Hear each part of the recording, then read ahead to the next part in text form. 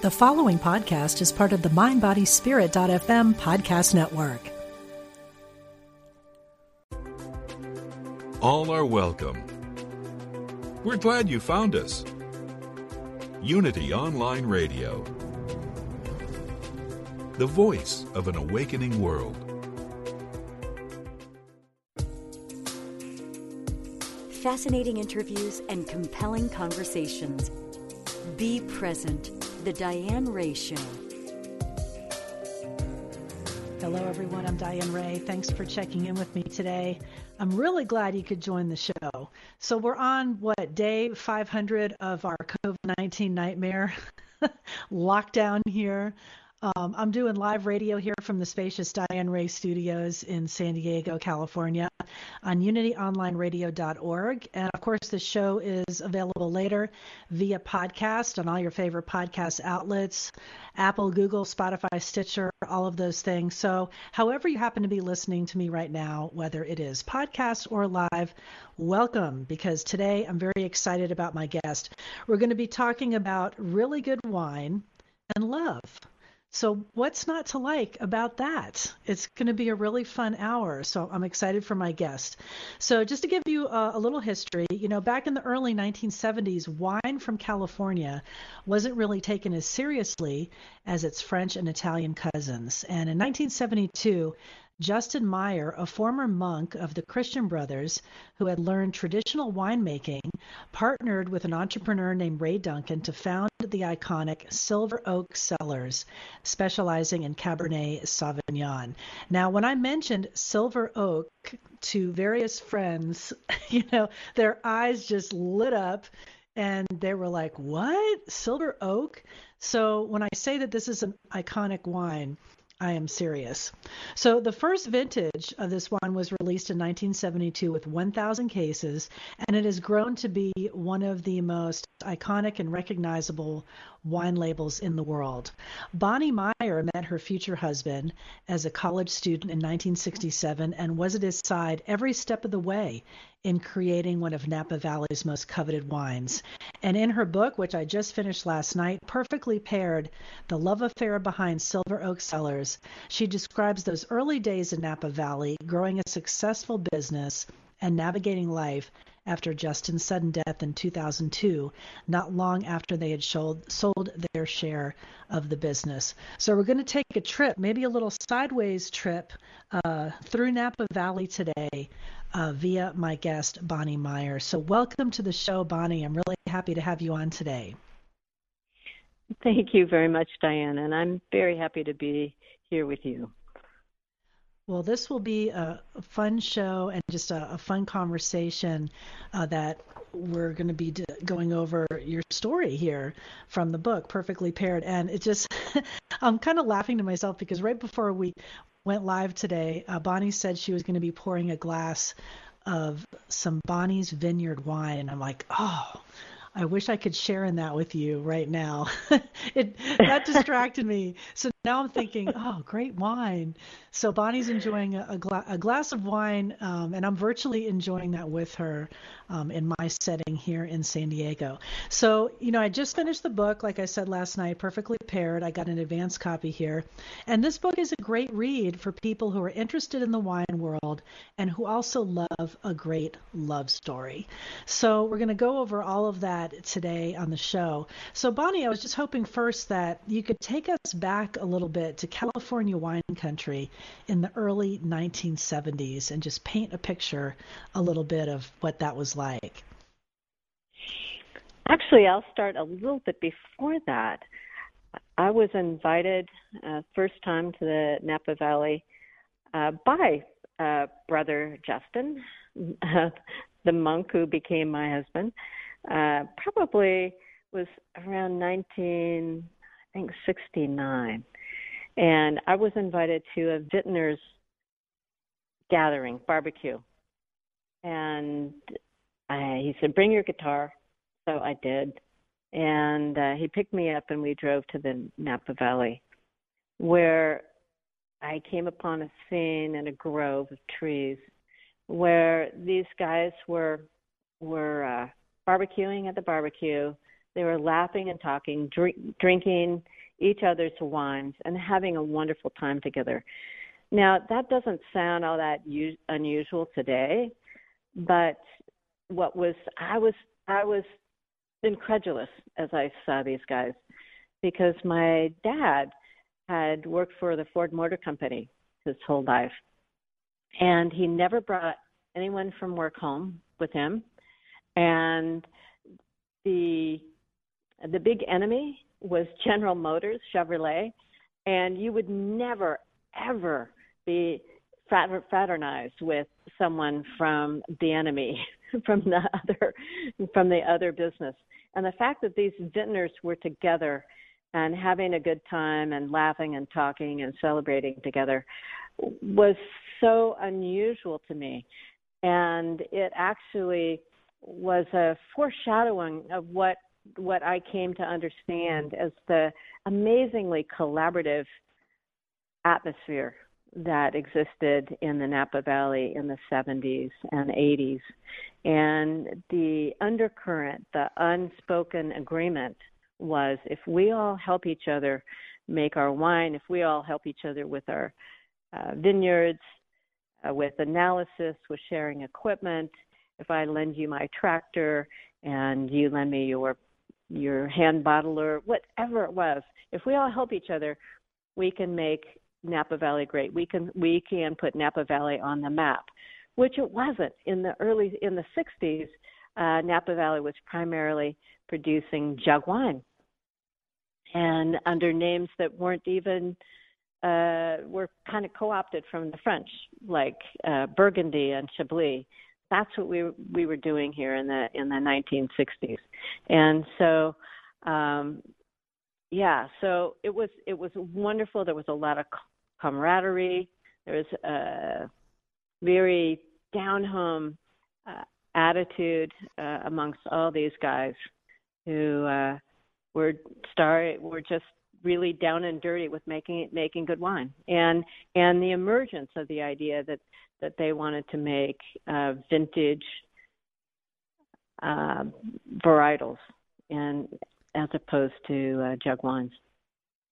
And what you describe in the book was back in the early 70s, California wines were, like you said, just like jug wines. And then once, and your husband being at the forefront, Justin Meyer, once people came together and with their collaboration were producing some incredible wine, there was a big tasting in Paris, France, where California wines actually beat these long-standing, French wine labels, and that just kind of blew everything up, right? So at that point, things really changed. It was huge, and actually, we knew in California that we were making great wines, but in particular in this country, Europeans, East Coast people tended to buy wine only from Europe and didn't trust that California wines were actually sophisticated enough or good enough. And it was after that Paris tasting that we gained a lot of credibility and respect. And they're at the forefront, you and your husband Justin, and he founded Silver Oak Cellars with Ray Duncan, specializing in Cabernet Sauvignon. And when you first met Justin, I want to get a little bit into your love story, because I think it's just so interesting and just such a huge part of the book. Justin was a professed Christian brother, which is an order of monks with roots dating back to the 1700s. I was kind of researching a little bit what and who Christian brothers actually were. And you had also considered a life as a nun with the Sisters of the Holy Cross when you were younger. I thought that was really interesting, because when I was younger, I thought that the nuns were magical, and I thought, oh, wouldn't that be great to be a nun? So we actually have that in common, that I had that idea. And then the two of you came together, and it was kind of an interesting pairing in the beginning, because he was really committed to that idea of being a Christian brother. And I just wanted you to describe like kind of the early days of the relationship, navigating that, and then, eventually coming together. in your relationship? Because, you know, a Christian brother, I mean, you couldn't really have a relationship, right? Right. Well, a relationship means a lot of things, but we never considered Yes. that we would have a, a couple relationship. So I first met Justin. I had only been at Davis, UC Davis, for about a month, and I was invited to a professor's house for dinner to celebrate Brother Justin's birthday. And I had not met him, but I was invited by a friend. I brought my guitar at his suggestion, and I pulled it out to lead the family in Happy Birthday. And Brother Justin's eyes just lit up, and he disappeared into the back of the house. He was living there at Professor Omo's house, and came back with his homemade banjo, and we sat right there at the dining room table and started playing music. And then we retired to the family room, and we played music for maybe 2-3 hours that night and had the most marvelous time. So we both knew by the end of that evening that we had found a friend in music. He later on started coming to church with me in the evenings, on Sunday evenings, and we played music together in church. And we never intended to fall in love, of course, but some few months after that, realized one night after a dinner at the Omos, we were by the creek, and he kissed me, and I was so surprised. But then, really, in those kind of where time slows down a little bit, and your brain kind of like goes back in time to, wait a second, how do I really feel about this man? And I realized in that moment that I was in love with him. So then we were there kind of looking at each other, and we go, well, what do we do with this? And the answer was, well, I don't think we do anything with this except enjoy the time together. He's at the end of the term, he was finished with his master's, and we thought that would be the end of it. But as it turns out, we couldn't quite manage to stay away from each other.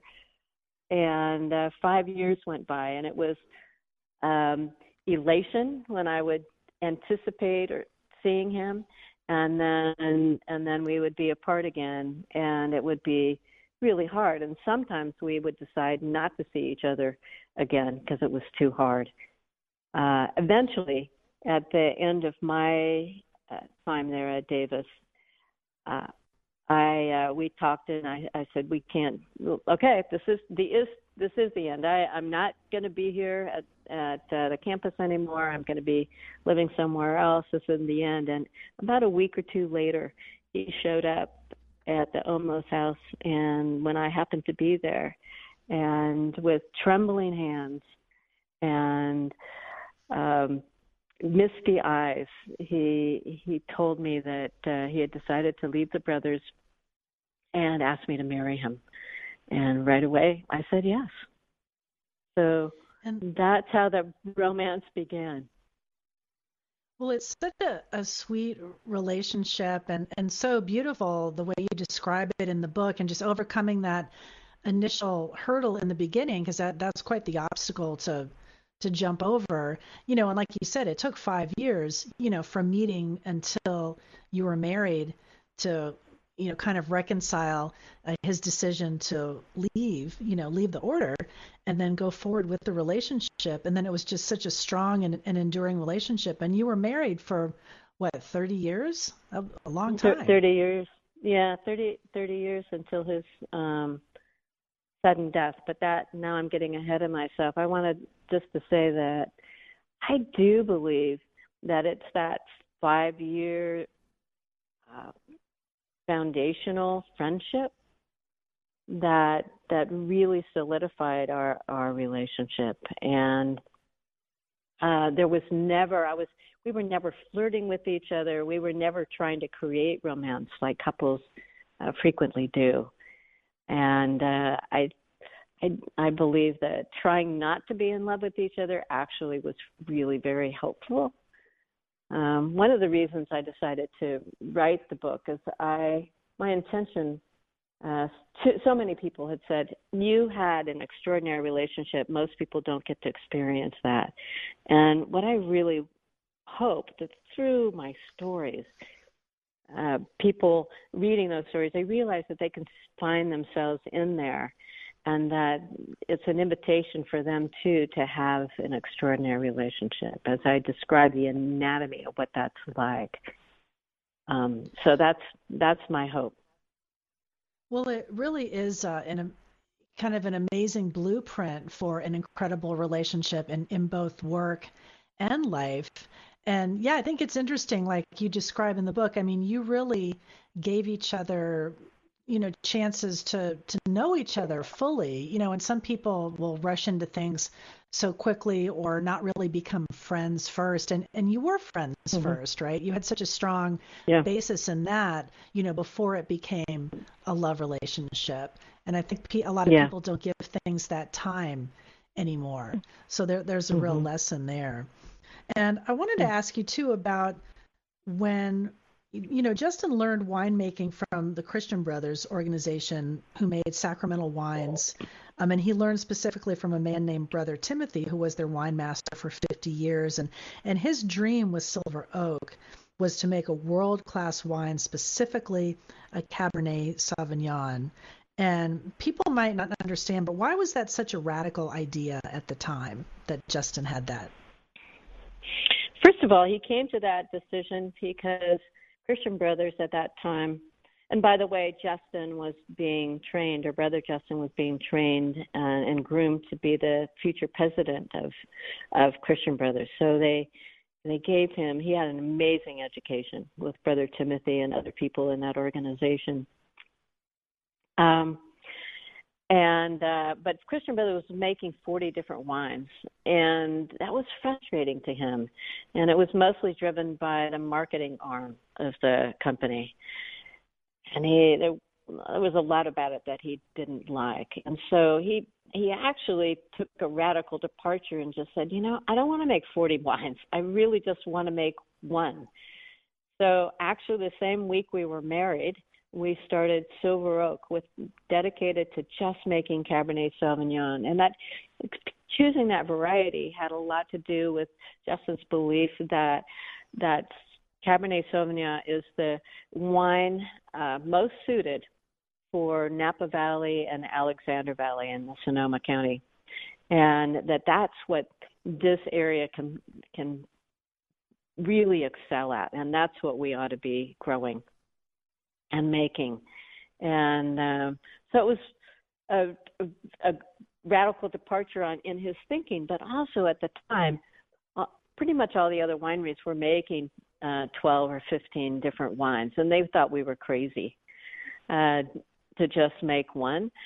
Justin used to say, you can tell who the pioneers are, but you can tell them by the arrows in them.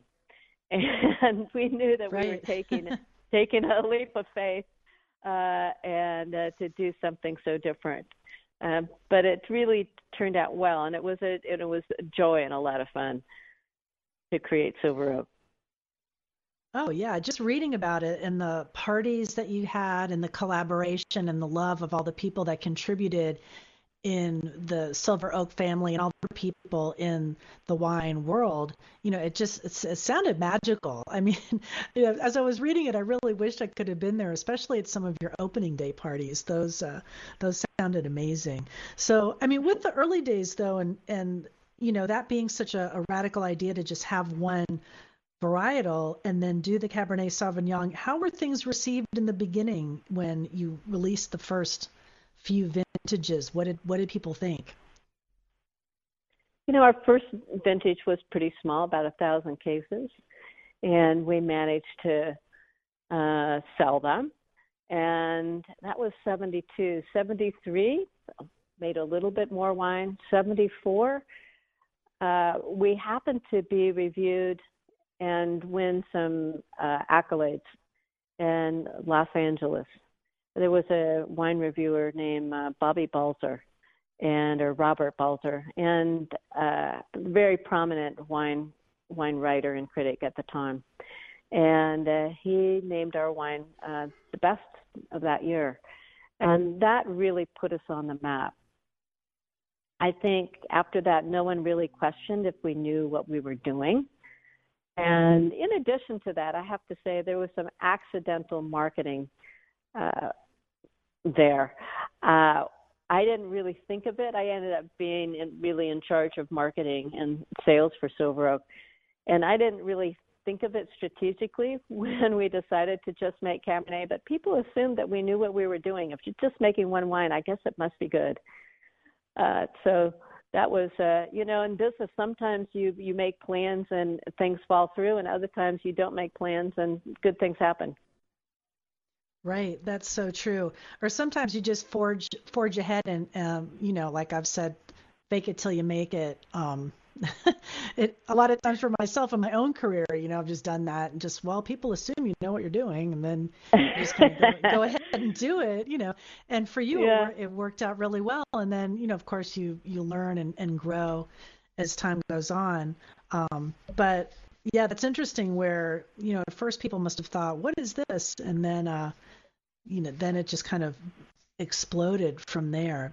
So in the book, speaking of the business, in the book, you talk about your relationship, with Justin, which was incredibly close in life and in business. And you said you were in charge of marketing for so many years in sales, and you worked side by side.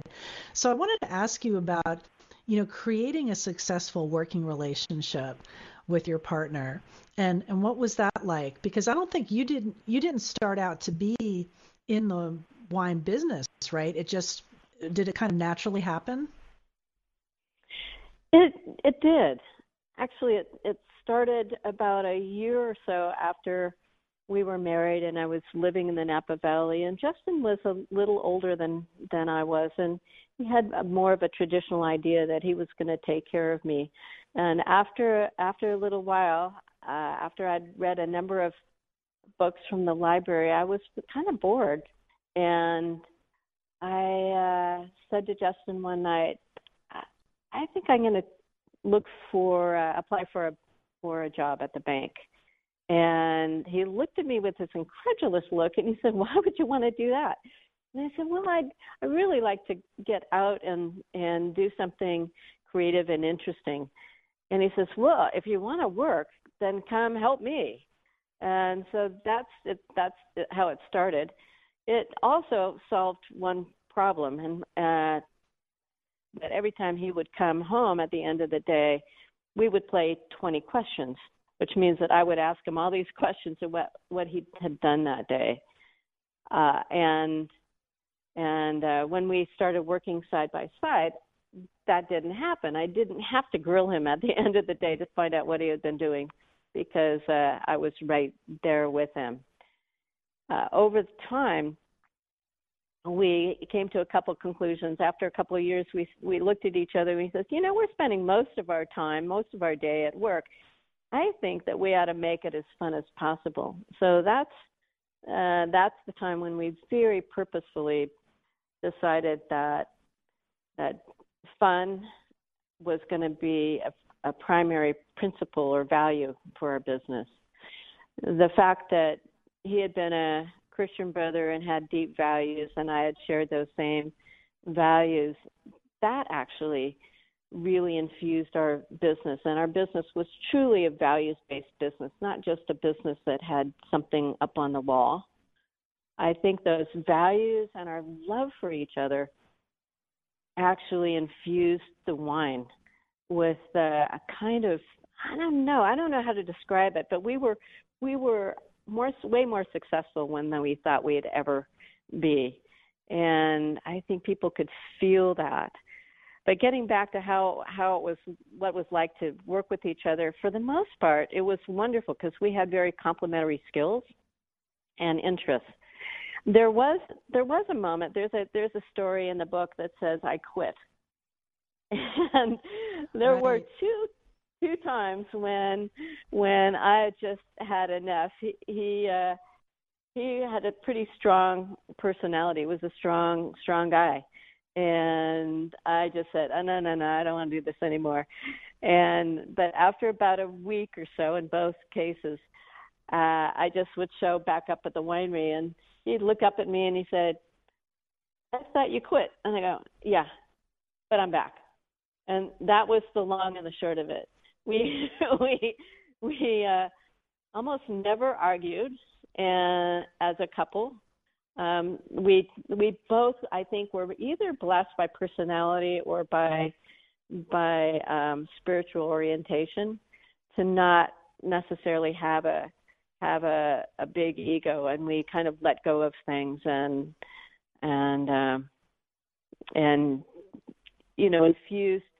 diffused any tension with humor very quickly. And so working together with him was wonderful. When he died, it was really, really hard.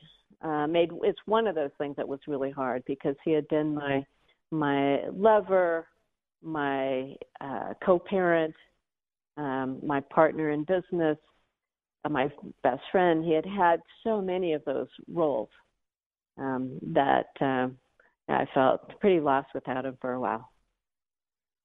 Right.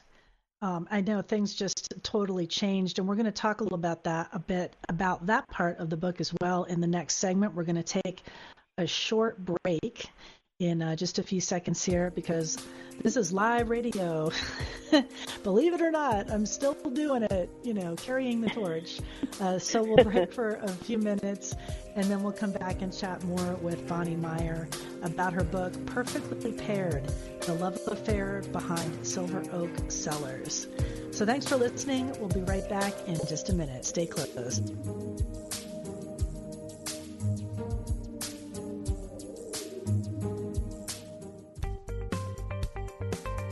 Experience the difference. Unity Online Radio. The voice of an awakening world.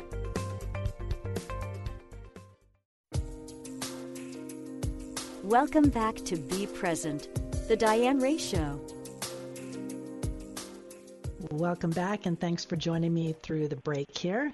I'm Diane Ray, talking with Bonnie Maier, who, along with her husband, Justin Maier, were the founders of Silver Oak Cellar, specializing in Cabernet Sauvignon. And she joins me from the Napa Valley, and she's written a really beautiful book. It's called Perfectly Paired, The Love Affair Behind Silver Oak Cellar, and she talks about their life and love and incredible journey.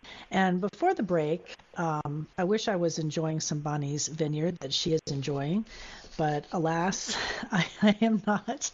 But before the break, we were talking about Bonnie and Justin's working relationship and the early days of starting out the winery and what that was like. And it just must have been so, incredibly busy and crazy, but in a good way. And you said that you just shared, just such a closeness and how could I describe? I guess like a great. It was a great partnership because where you brought your strengths and then, he had his strengths. But in the book, I thought it was funny where you also said that, you wouldn't let him push you around because he was a big personality and a larger than life guy and sometimes could be intimidating to other people. But you were probably the one who could get away with things, right? Or stand up to him in certain situations. That's absolutely so. One of the things that I've loved about our relationship is that he was a strong person and so was I. And when I really did my best to fall in love and date other guys and fall in love with other guys when I was in college, because I didn't think there'd be any future with this monk. And one of the things that I was always uncomfortable with is when I could kind of push on them and they would give way. And to me, Justin always offered a sense of security because I could push on him and he would hold steady. And that was an important part of our relationship. I wanted somebody who could really match me. Right, and an amazing partnership.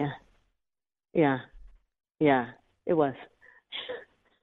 Now, I wanted to ask you too about being a woman in what was at that time a predominantly male business. I mean, there couldn't have been that many, women in the wine world. I know there's some wineries and women, a lot more women creating wine these days. And what was that like at that time? The first time that I went out to sell wine, it was probably 1974 or so. And I was warned by other male men, wine salesmen. Women did not go into that arena. Women did not go into the back of restaurants. They did not go into the back office in a wine shop. There were dangers there, and some of the dangers that they described were the girly pictures on the walls. And this was such a man's world that women did not do that. But I was determined. I was there, and actually I wasn't the only one. It was Janet Trefethen and I were the first women to ever really go out onto the street and sell wine. And we actually got a lot of respect. Yes, I ended up in some of those offices and didn't bother me really. But I got a lot of respect because I was a winery owner and not just somebody. And so the shop owners and the restaurateurs really wanted to know stories of the Napa Valley, and they wanted to hear my honest opinion. And so I had a particular advantage. Now, since then, yes, women, there's even an organization called Women and Wine. There's another one, Women in Wine. And it mostly was started by women who were, like me, on the street, began to sell wine. And the distributors realized that women could be more articulate when they spoke about wine, fine wines, than some of their male counterparts. But yeah, we started it, and it was fun, fun and interesting.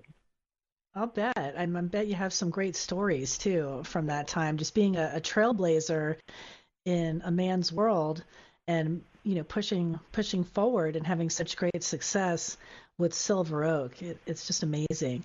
And so going back a little bit to the relationship with Justin, which is really like the centerpiece of the book. It just kind of permeates everything, life, business, all kind of revolving around this relationship. And you say throughout the book, people would always say that they admired you and Justin's relationship and kind of envied it. I mean, do you think that was it luck, or, I mean, I know it's a lot of work in a relationship. I mean, do you think you both worked really hard at having a successful relationship, or do you think there was some luck in that? Boy, that's an interesting question. I think that it was luck or divine intervention or something that we met in the first place. I never felt like we worked at our relationship. Honestly, we just naturally just were always attracted to each other. There was always a real flame, between us. We were always flirting with each other. We loved being together, and so it was not work. And again, because we shared values. That makes life a whole lot easier. So if there was work, it was work that we had done on ourselves and continued to do. I used to tell Justin that I never would have married him if he hadn't been a monk for 15 years. And ahead of time, right? And I think that that meditation and introspection really helped a lot. Again, neither one of us had big egos, and we didn't take ourselves too seriously. So we spent a whole lot more time laughing than anything else. That's so great. I always think that when I hear from people that are in a relationship and like, well, we're going to therapy, a bunch of times, or it just seems like it's so difficult and so hard. And then I read a story about your relationship with Justin. I'm like, that's really how things should be a lot easier, right? If it's really meant to be, it should kind of flow a lot easier. Not like there isn't work involved. Like you said, of course there is. There are always going to be challenges and things that come up. But I think that if it's really meant to be, that it should be easier than Well, some people and make again, it seem to be. Yeah, and again, I think that the work is actually really work on yourself, not necessarily work in the relationship. And to the degree that, Brene Brown says that we are wired for connection. So the connection is natural as human beings. One of the struggles around the COVID, where we're asked not to be so close and to connect so easily with each other. So we're wired for connection. But then she also says that vulnerability is the key to the good life, to a life well lived. And so vulnerability is really work that you do on yourself, not work that you do, quote, in the relationship. Right, and when we're vulnerable, change the other person. Yeah, right. Yeah, accepting who they are. Byron Katie, says fighting or arguing against what is just like the definition of insanity. So you just accept who the other is and love them for who they are in an open-hearted, vulnerable way, and add to that the magic of surrender, and you really have the essence of a wonderful, divine, extraordinary relationship, and even a path to spirituality. A lot of spiritual traditions will say that surrender is an important part. Right. Yes, that's so true. And you write so beautifully in the book about love, even your own thoughts on love, just not even on the relationship level. In the book, you describe love as an all-powerful force that transcends not just love between two people, but love as a God force or divine intelligence. And you say one thing that you know for sure is that you're committed to loving, and it's the essence of who you are. And this seems to guide you, right? Does this guide you every day, that idea? Oh, absolutely. So love isn't just, some kind of romantic love for one person or a family, but can be an underlying attitude or way of being, and a vibration even. That when I live in a state of love, not only is my every day is a better day, not to say every moment I'm there, right? But for the most part, to the degree that I can live in that state of being, then I am blessed, and it blesses the people around me. Right, and it was just a great reminder to read that, especially with what we're going through right now, that really love will get us through this, right? This whole COVID-19. I think it's such a powerful force. And if we just remember that, look, this too will pass. And it is tough, being apart from people, because you're right, we're herd animals, we like to be social, and we want to be around, our loved ones, and yes, it's tough at this particular time. So it was a great reminder to read your thoughts on that as I was reading through and also in talking about love, your book is a journey through grief as well, dealing with the loss of Justin. You described the pain of the early days right after his passing in 2002, and you talk about grief as a teacher. And what did you mean by that? What did grief teach you? First of all, yes, it was really hard, and I did resist it for a while. There was at the beginning, and for a while, I was afraid that if I really gave myself to grief, again, surrendered to it, that I would fall apart and I wouldn't be able to put myself back together. But over time, I realized that when I really dove down into that deep well of grief, into the dark, mucky, murky bottom, that down there I found gifts, and that grief holds gifts for us, but we have to dive down and to find them.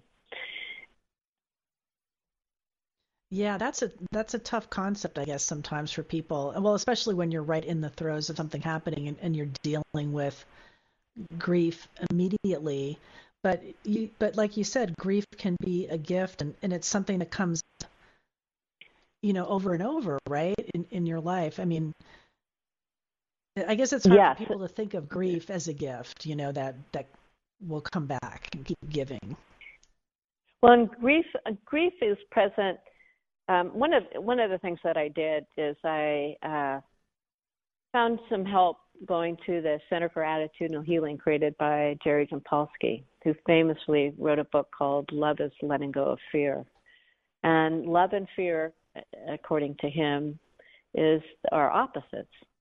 And fear is destructive and life-threatening, and love is life-affirming.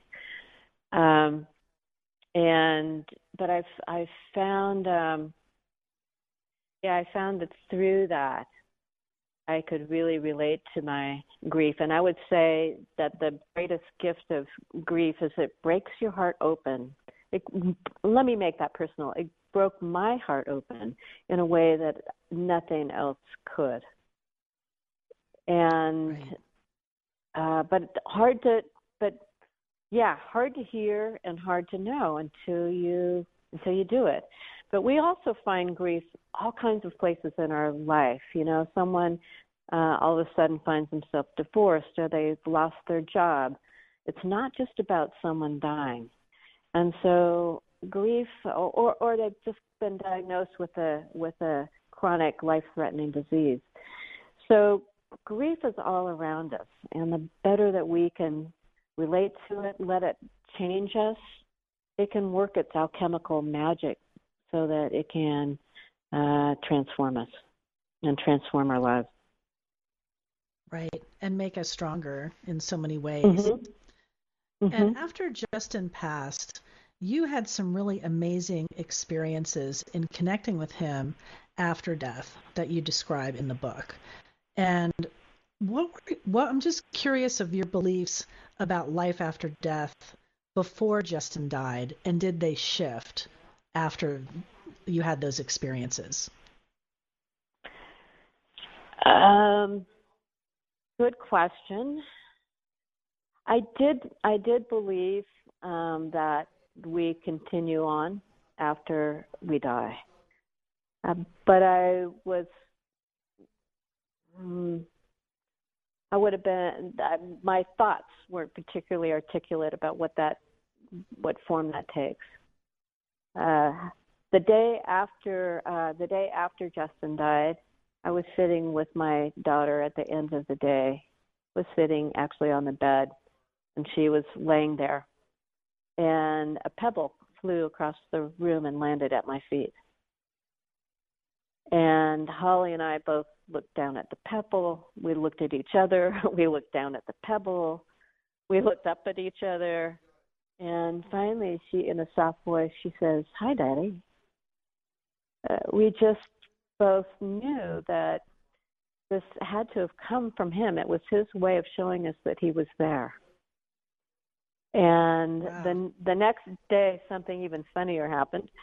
But that continued on for a long time. He kept playing with a hairdryer that was on the side of the bathroom wall. It was one of those wall-mounted ones where you take off the nozzle and it dries your hair.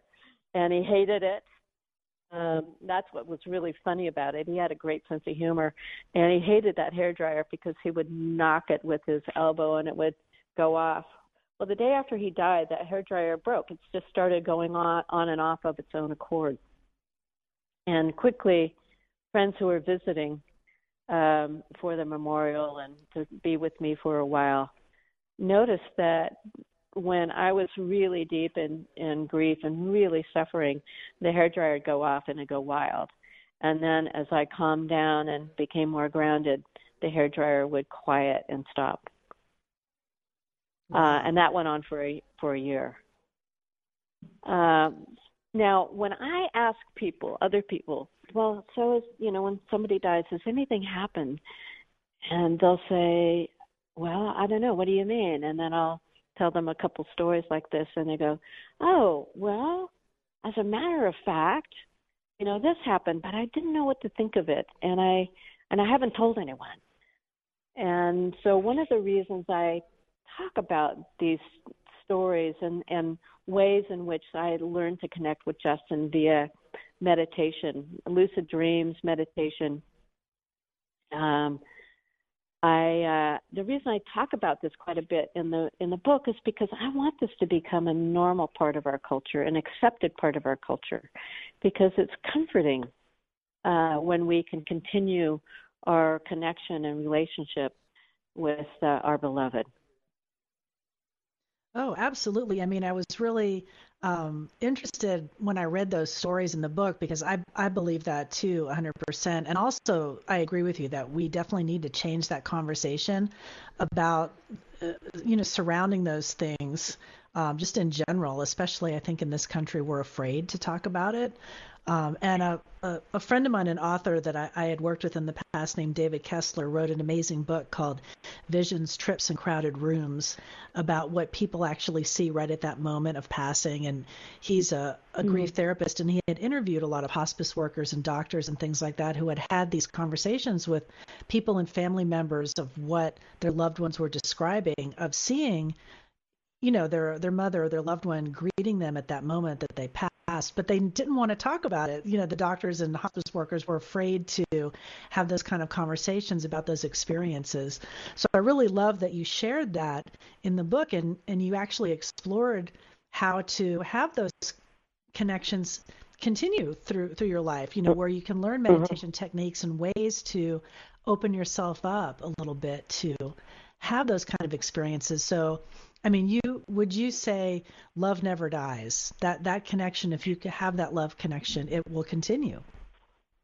Well, yes, love is eternal. Love never dies. But also, I would say beyond that my relationship with Justin continues to evolve. So I really feel like we're not the same. We weren't the same people 5 years after we were married as the day we got married, or 15 years later, and 20 years later, 30 years later. We used to say to each other on our anniversary, I love you more than I did it last year, and I didn't think that was possible. Well, I can continue to say that about him and about our relationship almost 20 years now after his passing. So not only does it not die, grow. Yeah, it continues to grow and be rich and supportive. Wow.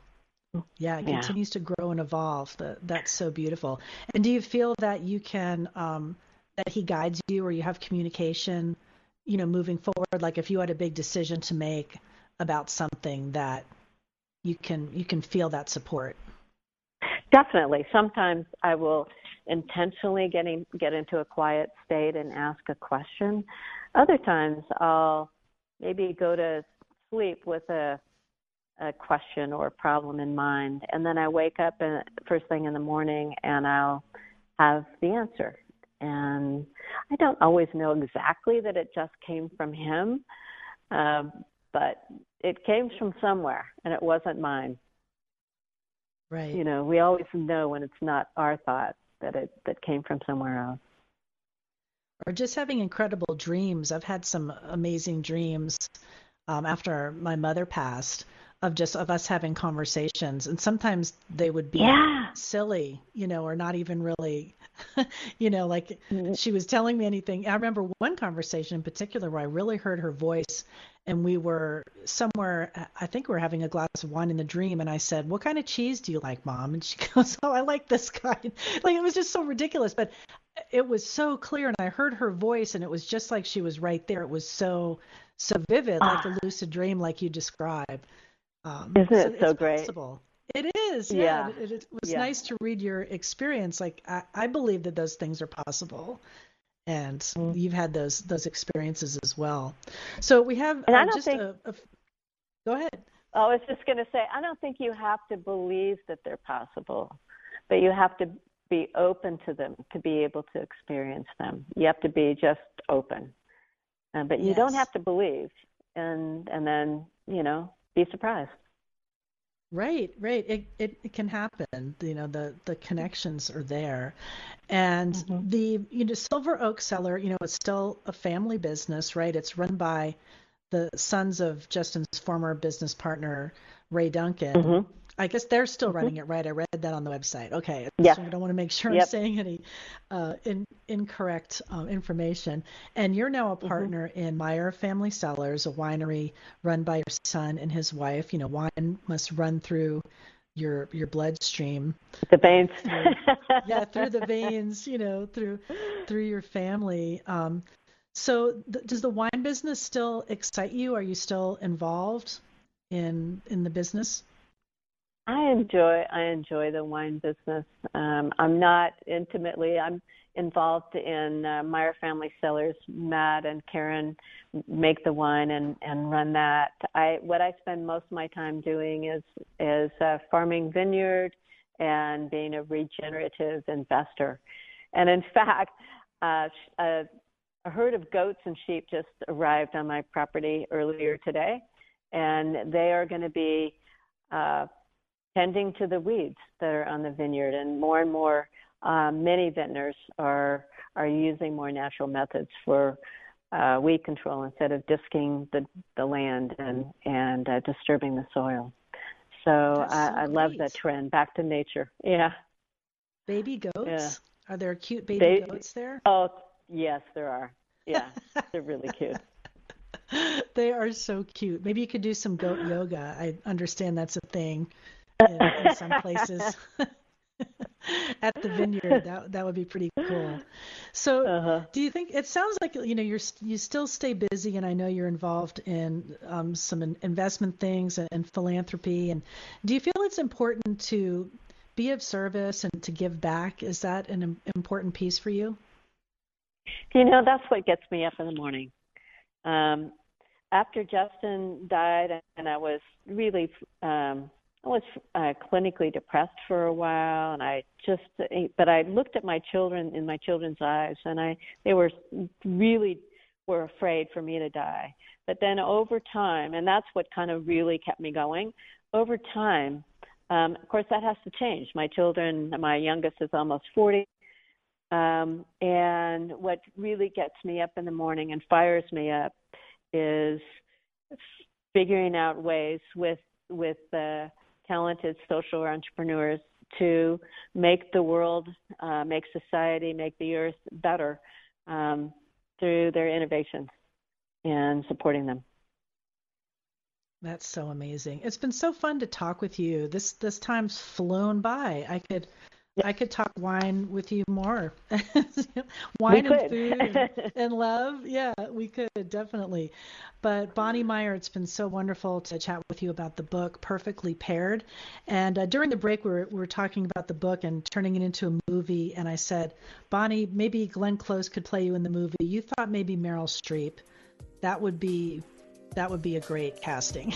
Hopefully we'll see that on coming to a big screen near you. Perfectly Paired. Thank you so much, Bonnie Meyer, for joining me today on the show. Thank you, Diane. It's a pleasure.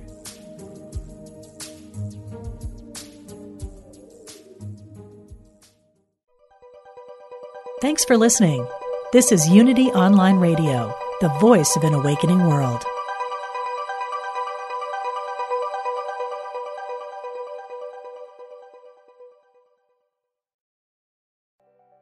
I'm Michelle Phillips, a celebrity makeup artist, beauty expert, self-confidence coach, and Hay House author. My podcast, Beauty and Beyond, is the place for women navigating the challenges of the aging process. Listen in for my professional advice as well as my expert guests as we share valuable tips, practical tools, and empowering resources to help you not only look amazing, but also live an amazing life. Part of the MindBodySpirit.fm podcast network and available wherever you get your podcasts.